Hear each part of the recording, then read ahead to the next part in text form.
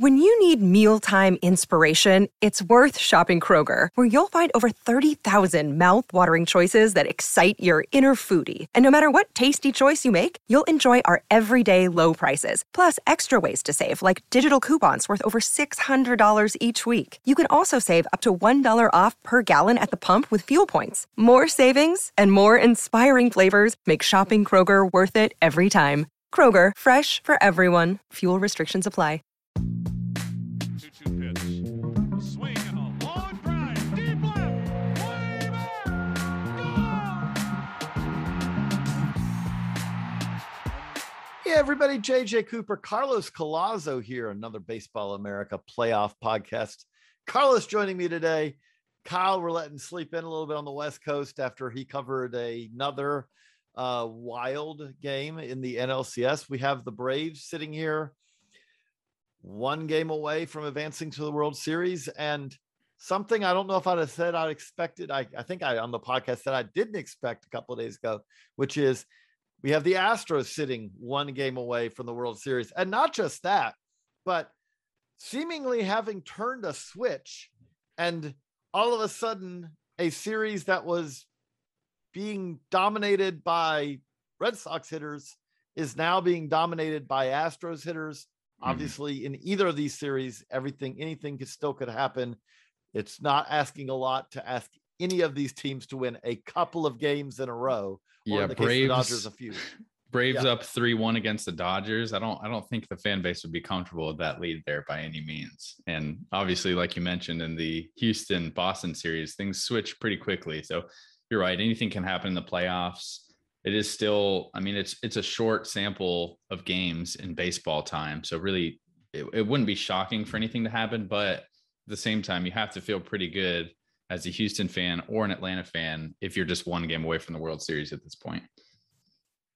I think that if the Braves are up in the deciding game 7 of the World Series, 16-2, like the Astros were, that's about the point where Braves fans will start, especially really part of this comes back to like, how old a Braves fan are you talking about? Because I mean, there are Braves fans who, if you're a relatively young Braves fan, I think that there's some minor scarring from previous years and all that.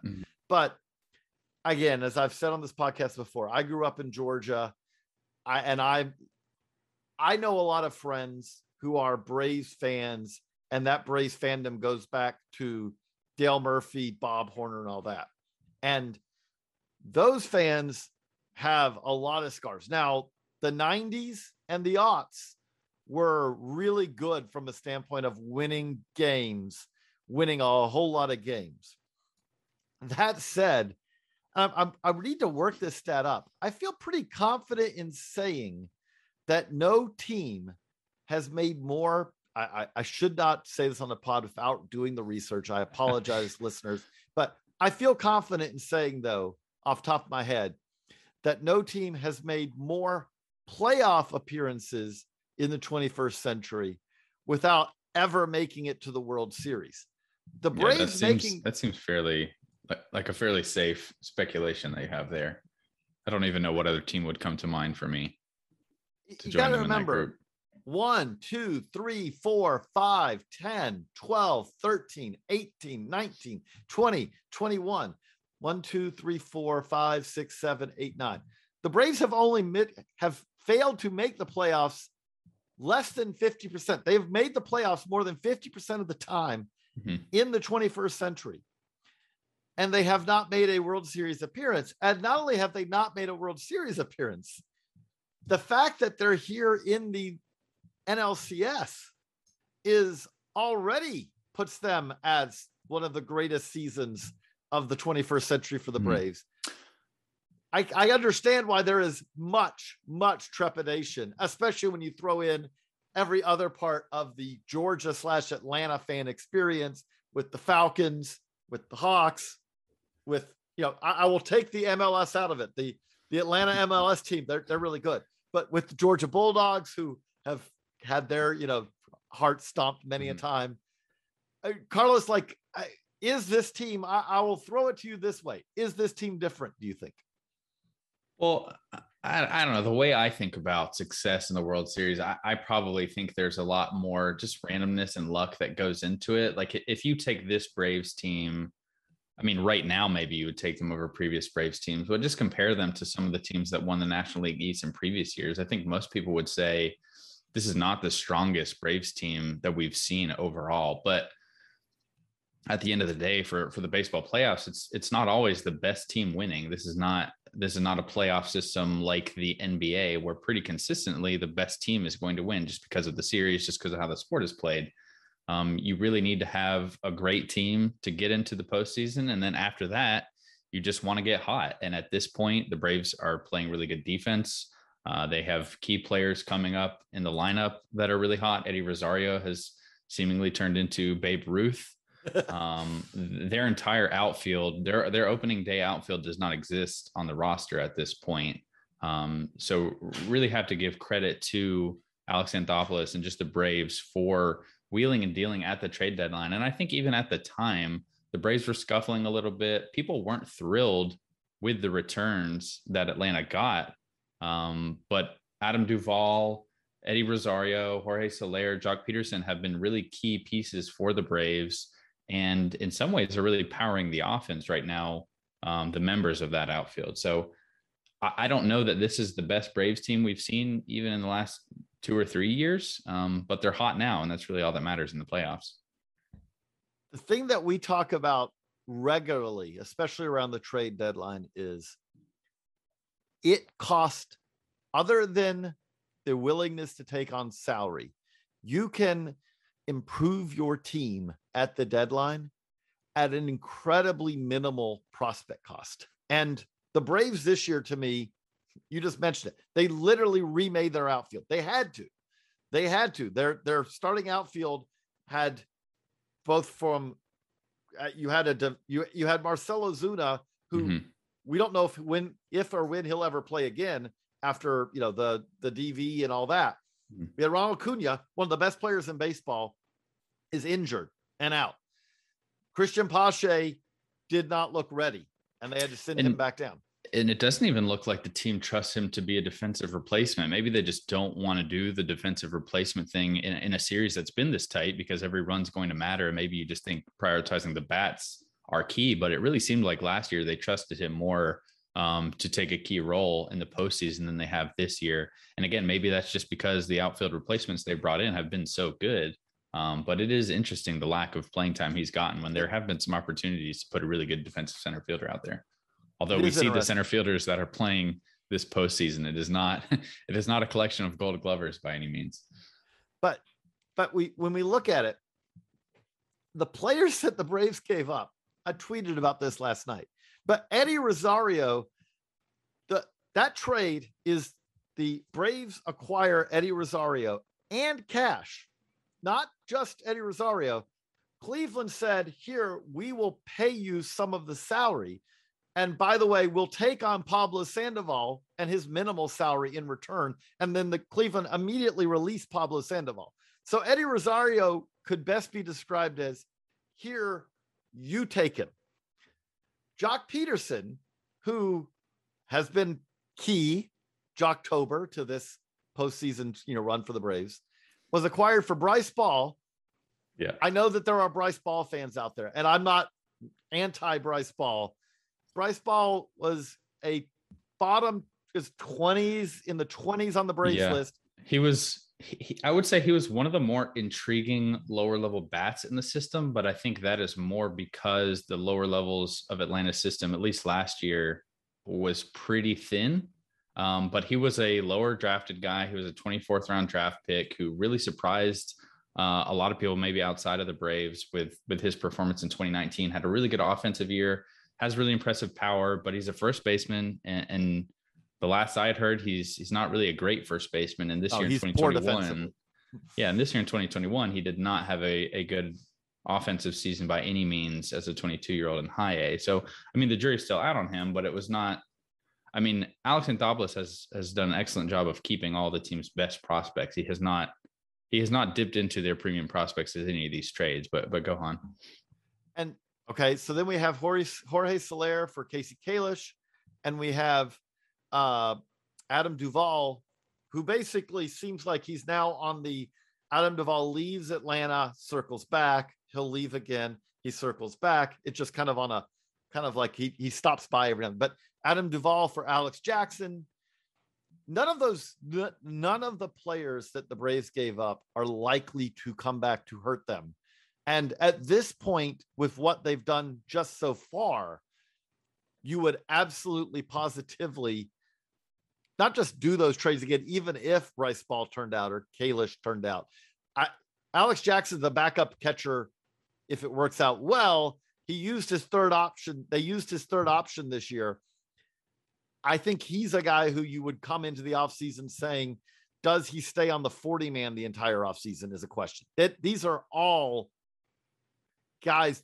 These are guys where largely what you would say is they are acquired for the willingness to take on their salaries. And it does now, all of those guys turning out to being useful players in the playoffs doesn't always happen. And it worked out well for the Braves. You cannot remake a starting rotation like this at the deadline. You cannot remake necessarily. You're not going to find a shortstop who steps in for you and plays great defense and hits for average or whatever. Those things, Trey Turner cost a lot more than these guys did. But who isn't playing shortstop for whatever reason. Right. Yeah, we could go down the digression of like, I do think with the Dodgers, you are seeing injuries really can hurt. Max Muncy's injury hurt. Justin Turner's now done for that is two big losses for them. But man, their defense right now, it feels like they're playing a whole lot of players. Trey Turner, I know he's not the veteran there that Corey Seager is. Trey Turner's a better shortstop than Corey Seager. Yeah. Gavin Lux is a better infielder than an outfielder. There's a lot of players playing in less than ideal positions for them.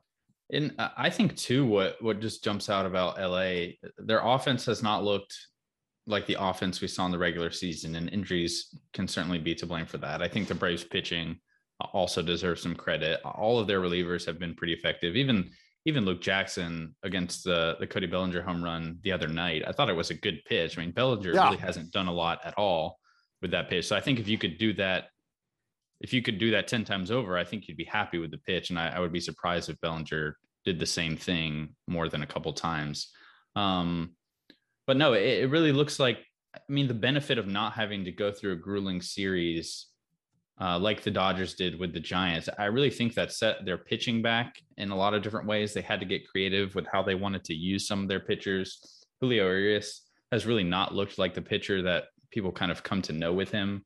It's the first time he's given up 3 home runs in a game since 2016 last night, after giving up home runs to Duvall, to Freddie Freeman, and to Eddie Rosario. So he's pitched a lot in very few games. They've asked him to do a whole lot, and he just really hasn't looked as explosive.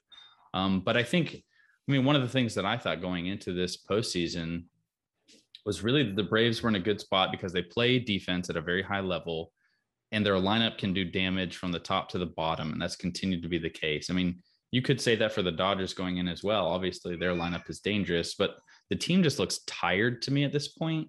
And I don't know if that's just me kind of reading into something and trying to create a narrative. But they're certainly in a tough spot now after going through a lot of arms last night. I don't know who they're throwing tonight, but bullpen game. Everyone is pretty gassed at this point. So we'll see what happens. That's the nightmare scenario here to me for LA is they are fielding bullpen game versus Max Fried. Now, if you were up 3-1 and doing that, you'd be thinking, okay, this is the game where we're probably not going to win this one, but it'll get us to the red. Yeah, we're going to reset. When you're down 3-1 and you're saying, no, we have to win this. You have to win this game, obviously, if you're LA. But the follow-up to that is to do so, are you going to leave? You do get that day off. If you win this game, you get a day off to kind of reset the bullpen to some extent. But as you said, you've got a lot of guys who are gassed. If you have to throw everything at the wall today just to win today. And you have to do that. Yeah. and then you still have to win 2 games in Atlanta, that's asking a lot. And especially asking a lot when, as you said, you've already had to expend so much energy and so much effort just to get to this point.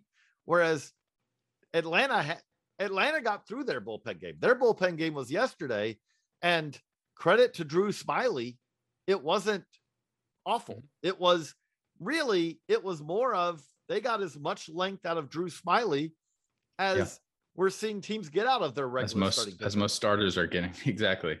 No, I think the real key to this series, JJ, is the fact that the Braves drew the Brewers and they beat them. I think there's a funny stat that I saw that each of the 7 times the Brewers have made the playoffs, they've been eliminated by a team that wound up going to the World Series. So if you draw the Brewers in the playoffs, you have to feel pretty good as long as you can top them. It seems like it's good odds for you moving forward.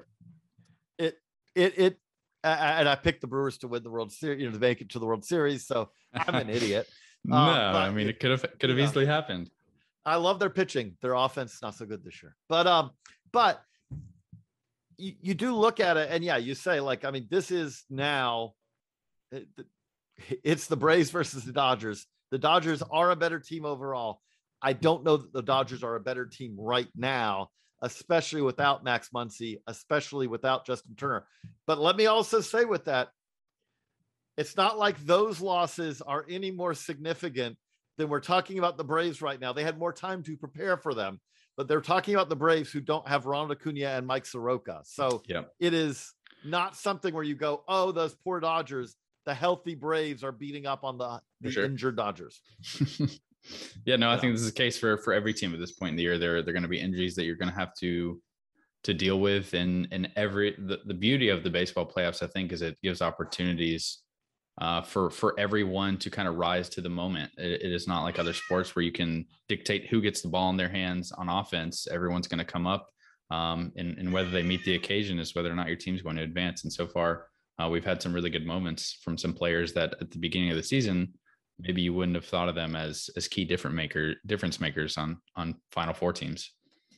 But by the way, that is Carlos's cat in the background, who is also she likes to join the podcast. As you probably know if you listen to to our podcast. But we're going to take a quick break, but when we get back, we're going to talk about, speaking of teams that have bounced back from injuries. I don't know how much better you could do that than what Houston is doing, as they've watched their starting rotation crumble around them, and they say, no big deal. We still have someone who can go out there and shove. So we'll be right back after a quick break. We're driven by the search for better. But when it comes to hiring, the best way to search for a candidate isn't to search at all. Don't search, match with Indeed. If you need to hire, you need Indeed. Indeed is your matching and hiring platform with over 350 million global monthly visitors, according to Indeed data, and a matching engine that helps you find quality candidates fast. Ditch the busy work. Use Indeed for scheduling, screening, and messaging so you can connect with candidates faster. That's why I use Indeed for our hiring at Baseball America. It allows me to do everything on one website. I get quality candidates. I can schedule them. I can interview them. I can screen them. I can send messages to them, all within Indeed. And Indeed doesn't just help you hire faster. 93% of employers agree that Indeed delivers the highest quality matches compared to other job sites, according to a recent Indeed survey. Leveraging over 140 million qualifications and preferences every day, Indeed's matching engine is constantly learning from your preferences. So the more you use Indeed, the better it gets. Join more than 3.5 million businesses worldwide that use Indeed to hire great talent fast. And listeners of this show will get a $75 sponsored job credit to get your jobs more visibility at Indeed.com/BaseballAmerica. Just go to Indeed.com/BaseballAmerica right now and support our show by saying you heard about Indeed on this podcast. Indeed.com/BaseballAmerica. Terms and conditions apply. Need to hire? You need Indeed. When you need mealtime inspiration, it's worth shopping Kroger, where you'll find over 30,000 mouth-watering choices that excite your inner foodie. And no matter what tasty choice you make, you'll enjoy our everyday low prices, plus extra ways to save, like digital coupons worth over $600 each week. You can also save up to $1 off per gallon at the pump with fuel points. More savings and more inspiring flavors make shopping Kroger worth it every time. Kroger, fresh for everyone. Fuel restrictions apply.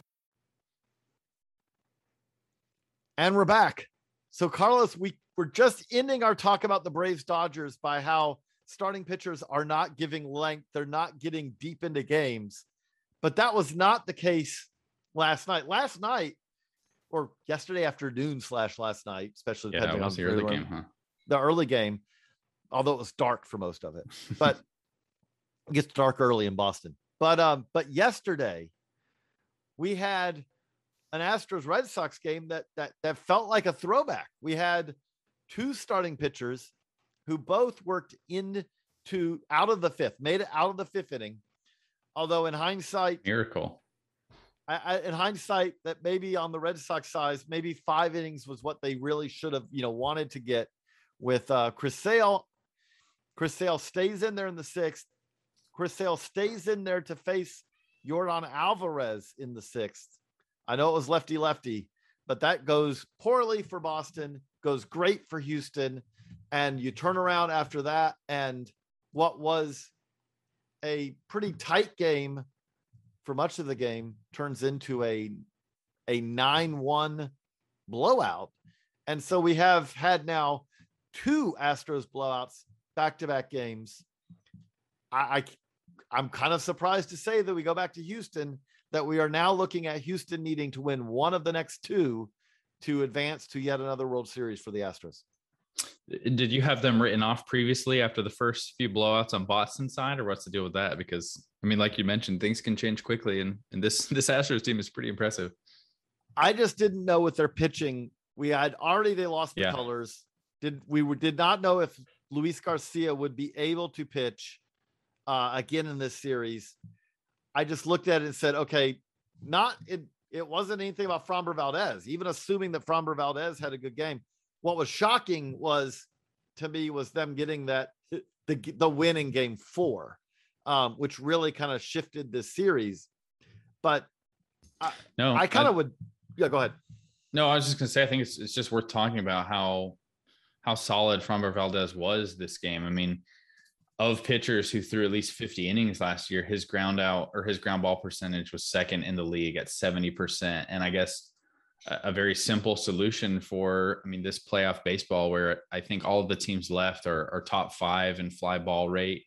And that seems to be just the best way to create offense. Maybe the simplest solution is just to throw a guy out there who induces a lot of ground balls. He gave up a ton of hard contact, but at the end of the day, he's looking at a line of 8 innings, 3 hits, 1 earned run, 1 walk, and 5 strikeouts. I mean, you mentioned him taking the ball for a good amount of time, and we haven't seen that a ton. I think the last 4 starters that Houston has rolled out there, he threw more innings than all of those guys combined. So when you have a good defense behind them, there were some impressive defensive plays in the infield there, and you also prevent Boston from leaving the infield entirely. I think for the first 4 innings, that's a pretty good recipe for success. Obviously, ground ball pitchers are not in vogue in baseball anymore, but I think, at least for me, it's fun to see kind of how the cyclical nature of baseball strategy, you can poke holes in it, or you can throw someone who's just a little bit different than the pitchers you typically see. Framber is not a 4-seam riding fastball up in the zone guy. Hitters are learning to deal with that pitch, I think, more effectively as the years progress. But it is fun just to see a ground ball artist go out there and have a lot of success. Again, if you look at his Baseball Savant page, a ton of hard contact given up. So I don't know that this is a recipe for success every single time out. But in this game, it worked out extremely well. And like you said, Yordan Alvarez had a few really impressive hits. The first home run against Chris Sale, I just think it speaks to his strength and power and his ability to take that outer half pitch and go. I don't know how he hit that ball as far as he did. It was not a bad pitch by any means, just a really good swing. I could turn this into just a Yordan Alvarez appreciation podcast.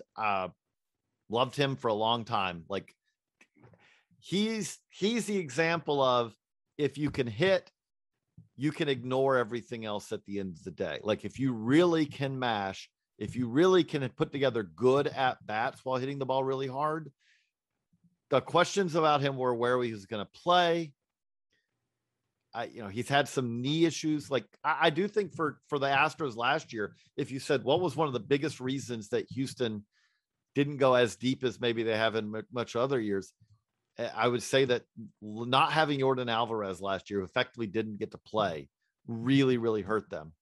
But this is he's 24, this is his age 24 season. And he's one of the best young hitters in baseball. It's not Juan Soto. I don't want to make it sound like that. He's not Ronald Acuna. He's not Vlad Jr. But he puts together consistent hard contact. He draws walks. He can hit lefties. He's a left-hander. That was the thing about keeping Sale. It probably the Astros don't give you a lot of good decisions if you go to your pen, because they have lefties and righties going back. So if you got the 3-batter minimum, it's not something where you have that easy choice. That said, Jordan Alvarez hits lefties. So he's not a guy where you say, oh, we got to bring the lefty specialist. Mm-hmm. No, that's okay.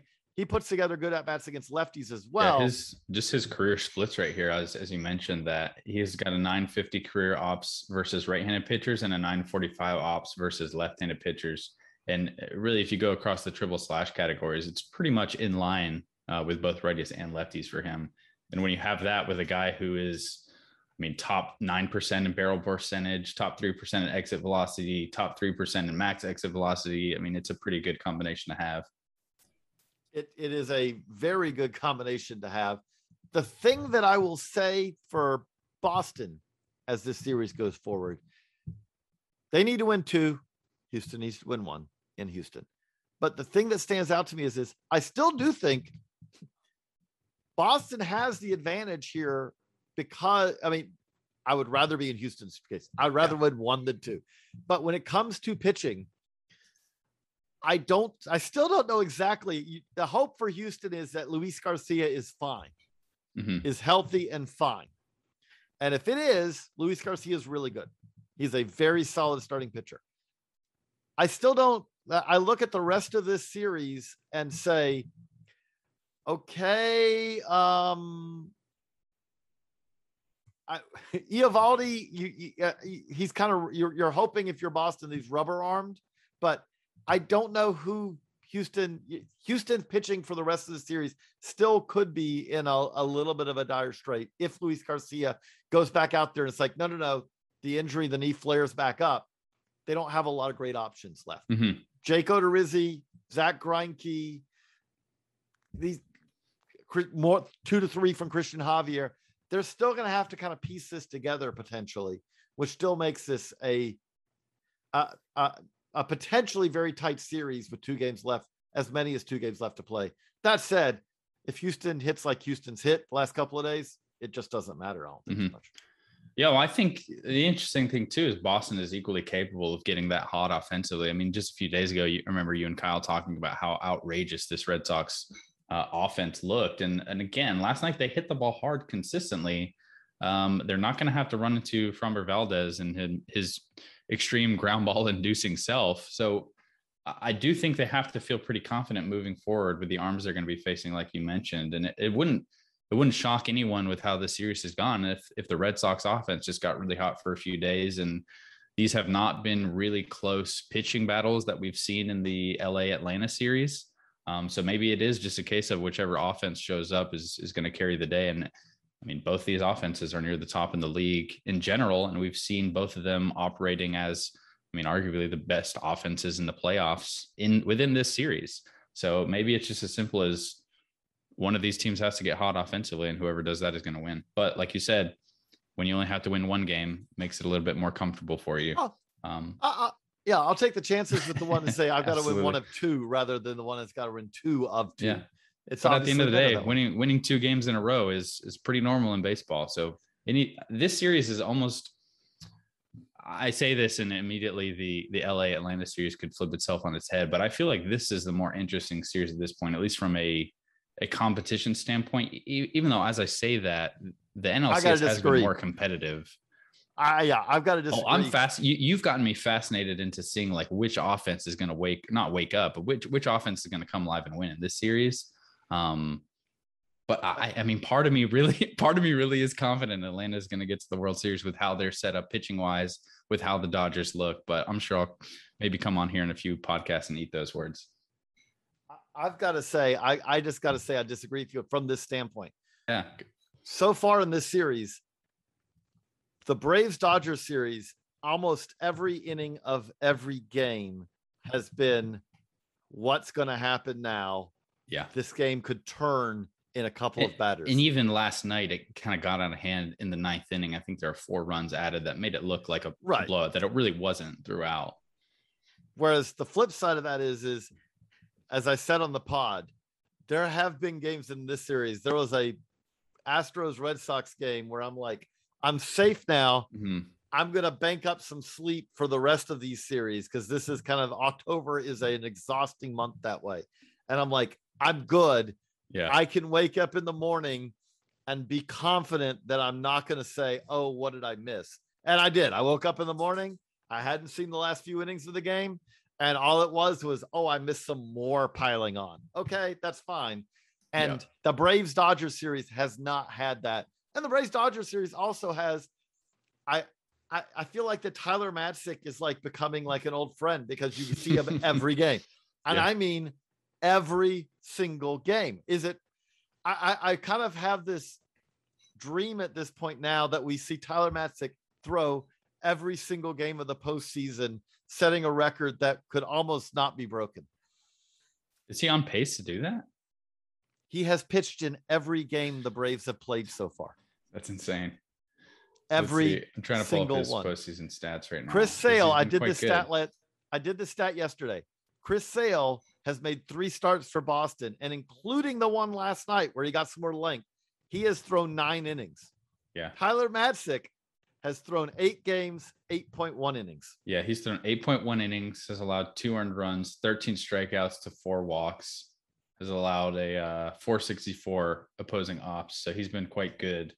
And again, I think the whole Braves bullpen has been pretty good throughout this entire thing. But that is impressive. You've now got me rooting for this as well, JJ. I'm on board. This is what you do best. You get people interested in very specific. I love the esoteric baseball. It's great. If you want to check out at baseball, speaking of esoteric, I think we just posted at baseballamerica.com the top unpicked guys from the 2020 Rule 5. We had the top Rule 5 picks. So we have playoffs running into Rule 5 coverage for you. I really don't know how you're sleeping at all these days. It's not much, it's fueled by enthusiasm for baseball, but that's kind of we said we were going to keep this really tight today. And here we are. It wasn't really tight because we love talking about baseball, Carlos, Well, thank you for having me on, JJ. It's been fun to jump into you and Kyle's little routine here. Talk some playoffs. I get it when I said we would keep this pretty tight today, that the future projection pod pretty tight means about pretty tight hours. Is about an hour and 20 for us over there. So I don't know about this 15-minute nonsense.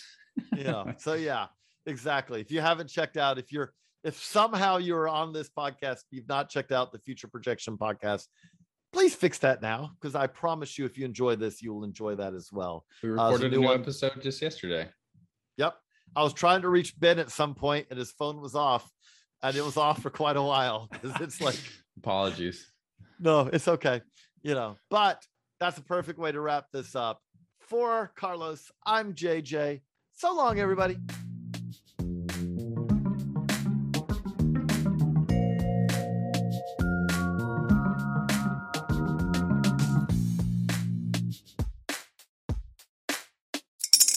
Spring is in the air at Littleton Coin Company, and we want to help you brighten your collection. Visit us at littletoncoin.com all month long to enjoy 15% off your purchase. With a wide selection of coins, paper money, supplies, and more, Littleton Coin Company has something for every collector's taste. Use promo code SPRING at littletoncoin.com for 15% off your purchase all month long. Restrictions apply. Littleton Coin Company. Serving collectors since 1945. When you need mealtime inspiration, it's worth shopping Kroger, where you'll find over 30,000 mouth-watering choices that excite your inner foodie. And no matter what tasty choice you make, you'll enjoy our everyday low prices, plus extra ways to save, like digital coupons worth over $600 each week. You can also save up to $1 off per gallon at the pump with fuel points. More savings and more inspiring flavors make shopping Kroger worth it every time. Kroger, fresh for everyone. Fuel restrictions apply.